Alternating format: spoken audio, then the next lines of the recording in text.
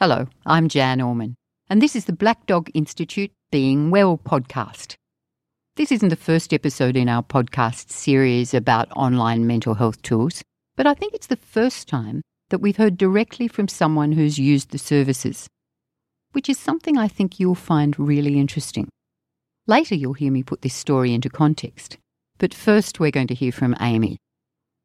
Amy has worked through anxiety and depression, and one of the tools that helped her do that was the myCompass e-mental health website. She's also a psychology student and a bit of a beach lover, but I'll let her tell you about that. Hi, my name's Amy and I am 23 and I live on the northern beaches, and I've used myCompass to help with the anxiety and depression that I've been experiencing. I think who I am would be someone that loves to be around other people and interacting with other people, supporting other people and finding out about their lives. I love going for surfs or going to the beach, but what I like to do for fun would be to incorporate another person into that. So go surfing with my brother or my friends, or go for runs along the beach with my friends.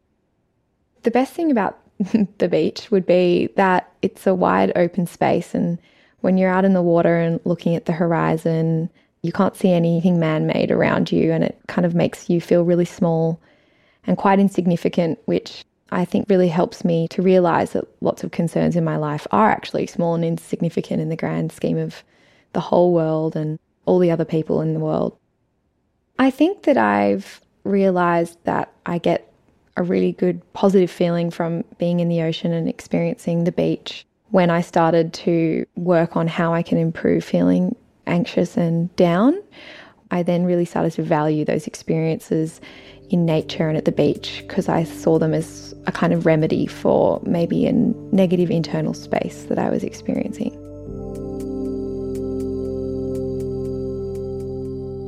So what made me first think of psychology was psychology in year 10. It was an elective that we could choose, and I really enjoyed that subject. It was very basic, just different psychological theories. And the teacher was a psychologist and a trained teacher. And I had some really interesting conversations with her about her experiences being a clinical psychologist and being a teacher. And it really motivated me to pursue that when I got to university. I wish when I was back in high school, I wish I did know more about psychology and psychological well-being in particular. I wish that I knew that having negative thoughts and feeling anxious all the time was not always going to be a part of me. It was actually something that I could get over and work through. When I was younger in high school experiencing anxiety and depression, it felt very isolating, and I felt like I was broken or there was something wrong with me.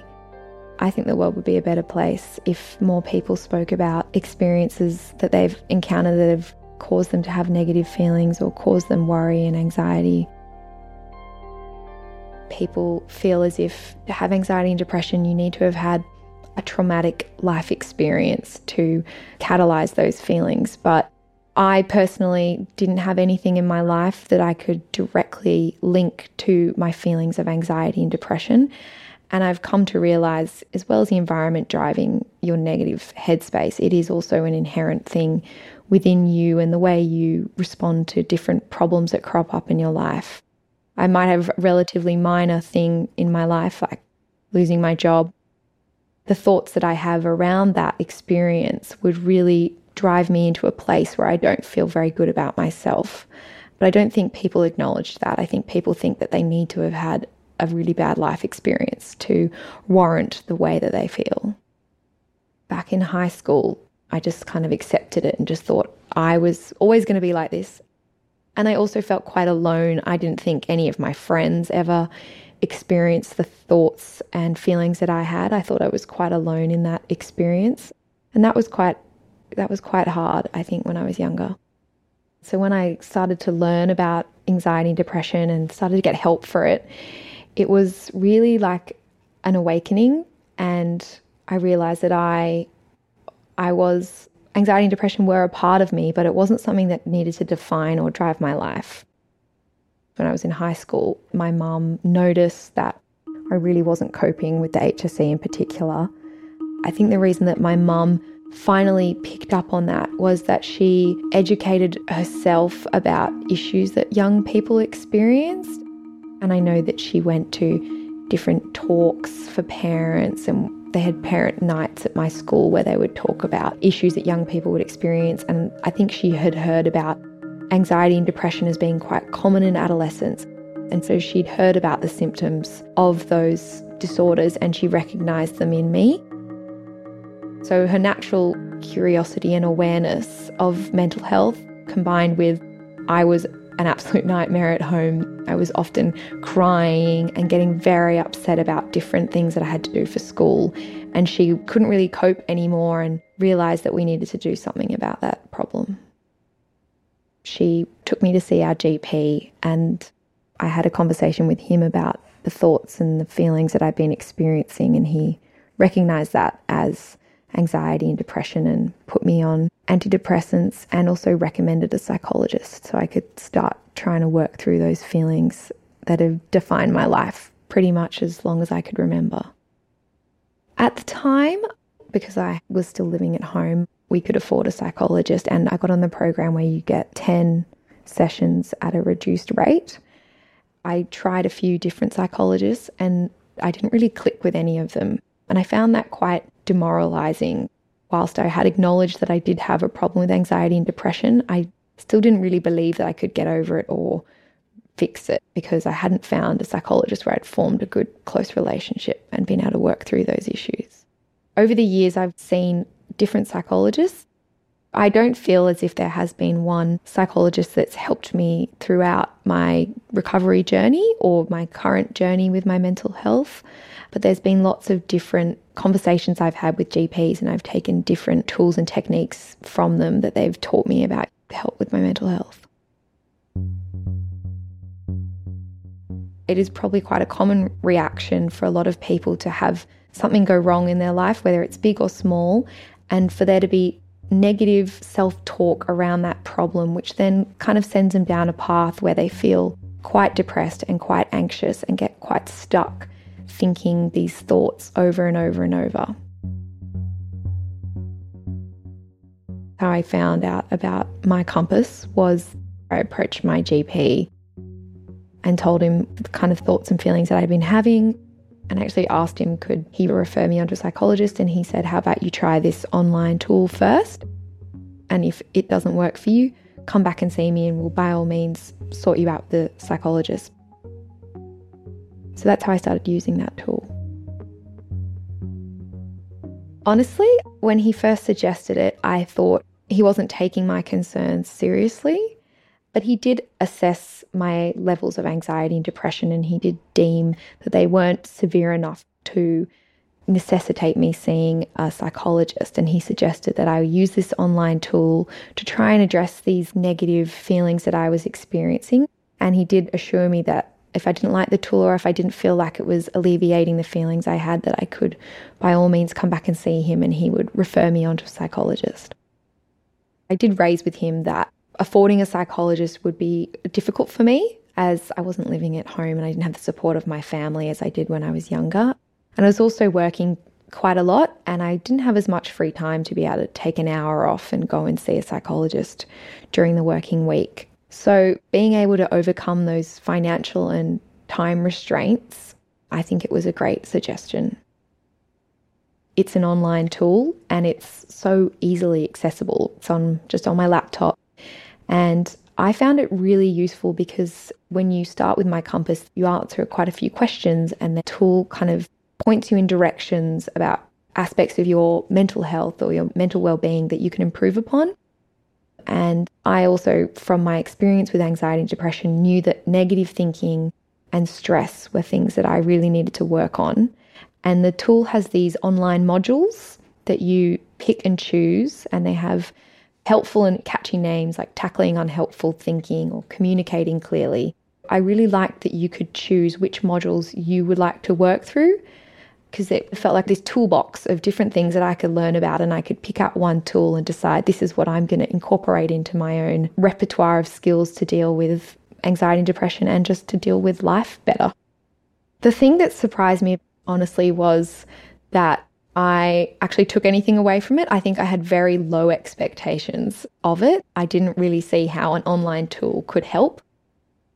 So I think the fact that I would do these modules and then throughout my day I would find myself reliving the modules and thinking about different tools that I learned in the modules really surprised me that it had kind of come out from being just this thing on the computer that was quite good at the time to then incorporating itself in the way that I thought and really helping me with my everyday life.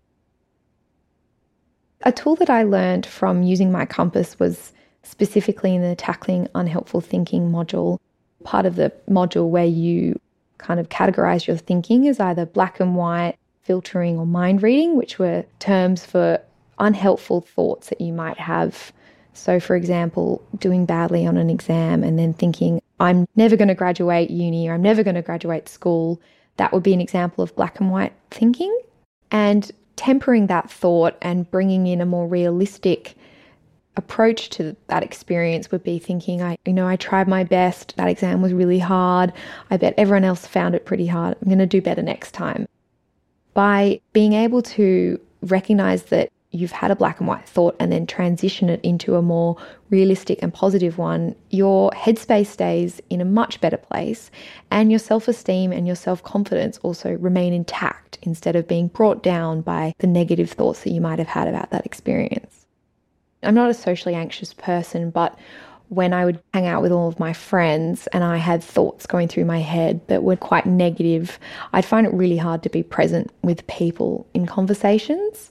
And I didn't actually even notice that at the time that I had those feelings. It's only now, after I feel like I've really worked a lot at challenging the negative self-talk I have, that I really recognize that I feel when I'm talking to someone, I feel so totally engaged and absorbed in that conversation, and it's like my mind is silent and I'm just listening to them and just going back and forth with this other person, sharing, stories and information. And I really noticed that tackling unhelpful thinking has meant that I'm much more present in relationships and in social situations.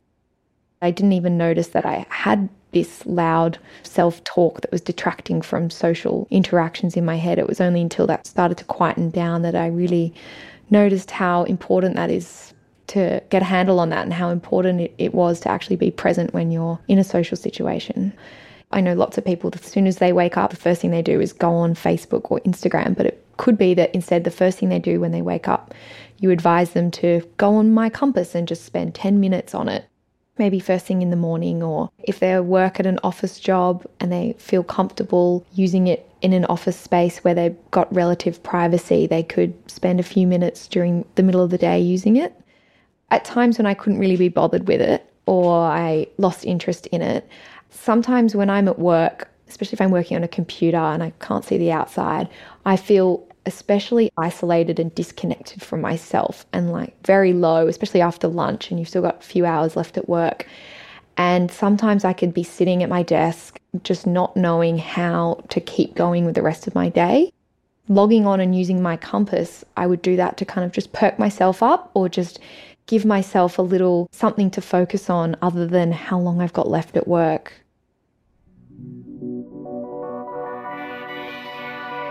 If I had have learned how to manage my thoughts that I was having earlier in life, there would have been certain things that I would have done differently.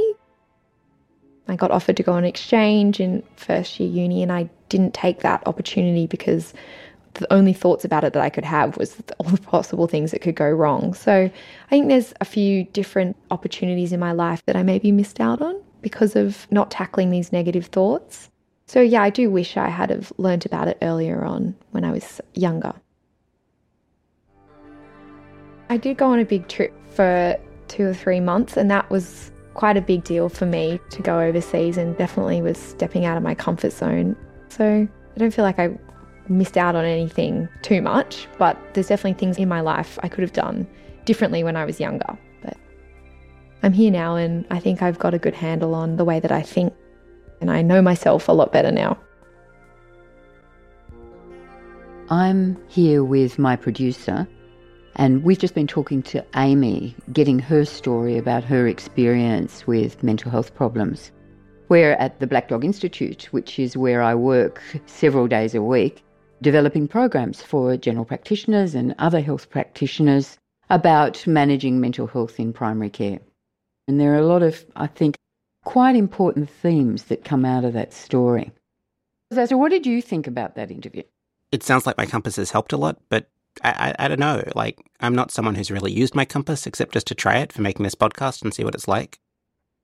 I wonder, is that typical or not? Yeah, I think that's a really common story, that somebody who's really temperamentally kind of anxious and a little bit negative in their thinking style will hobble along throughout their childhood and their adolescence, managing most of the time with a bit of support from family and friends, not necessarily articulated distress, but, managing. And then suddenly something comes along, like the HSC in many cases, that will knock people off their perch. That's the story I heard. Is that the story you heard? It sounds like there's been a series of helpful different people and moments for her. And for her, one of the helpful things has been this tool, My Compass. There's been this psychologist is helpful, that psychologist is helpful, and then this tool was also helpful. So there's not one single magic thing. She's been on antidepressants. She's seen a number of different psychologists who no doubt came from different psychotherapeutic directions. And she's done this thing online. And so each of those little ingredients is added up to her getting to where she is now. And she said that My Compass was different from hearing that stuff from a psychologist. Maybe it was just the threshold moment. She heard those things lots of times before, but it didn't quite get into her psyche, if you like. And then that one last time that she heard it from My Compass, it wasn't just the way it was presented on My Compass, but she was ready to hear that message. To me, it sounded like a bit of a positive version of the old advertising dodge where they say, like, this is part of a balanced diet. This is really healthy for you. Yeah, I think that's right. And she had a balanced diet of various kinds of psychological interventions, didn't she? I don't know how normal it is to have a GP refer you to that sort of thing. Is that a typical experience? I'm hoping it's increasingly typical. It's my job to make sure that that happens. But I do think at the moment, lots of GPs still don't feel comfortable about doing it. And they need to practice a little bit to get comfortable with doing it, because these tools have been shown to be very effective for lots of people. I do hope it's increasingly typical that GPs are recommending these kinds of tools, particularly for people who are vulnerable to mental health problems and in the mild to moderate range. More severe illnesses can respond well to these kinds of interventions too, but usually in combination with some kind of face-to-face therapy as well. Look, I think a lot of people need a bit more help to stay engaged with online programs, more than Amy did anyway. It has to be said that she was very motivated to get the best out of that program. But there's no reason why practitioners can't help patients engage with a program. You don't have to know a lot about cognitive behavioural therapy. You just have to know a lot about life, which, as I understand it, GPs do know a lot about. And you simply have to help them engage with it by seeing them again, making sure it's working for them, making sure you can help them overcome some of the barriers that they're encountering, and continuing to be enthusiastic about the possibilities. My final thought about all of this is actually something Amy said. She said, "Why don't you give it a try? There's actually nothing to lose in using these online programs, and something possible to gain." My Compass was developed by the Black Dog Institute, and you can find it at mycompass.org.au. It's a free program and works on computers, tablets, and mobile phones. And it's easy to use.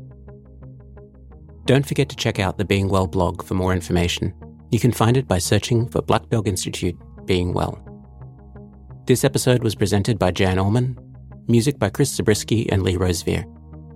It was produced by me, I'm Sasha Rosen. Thanks for listening.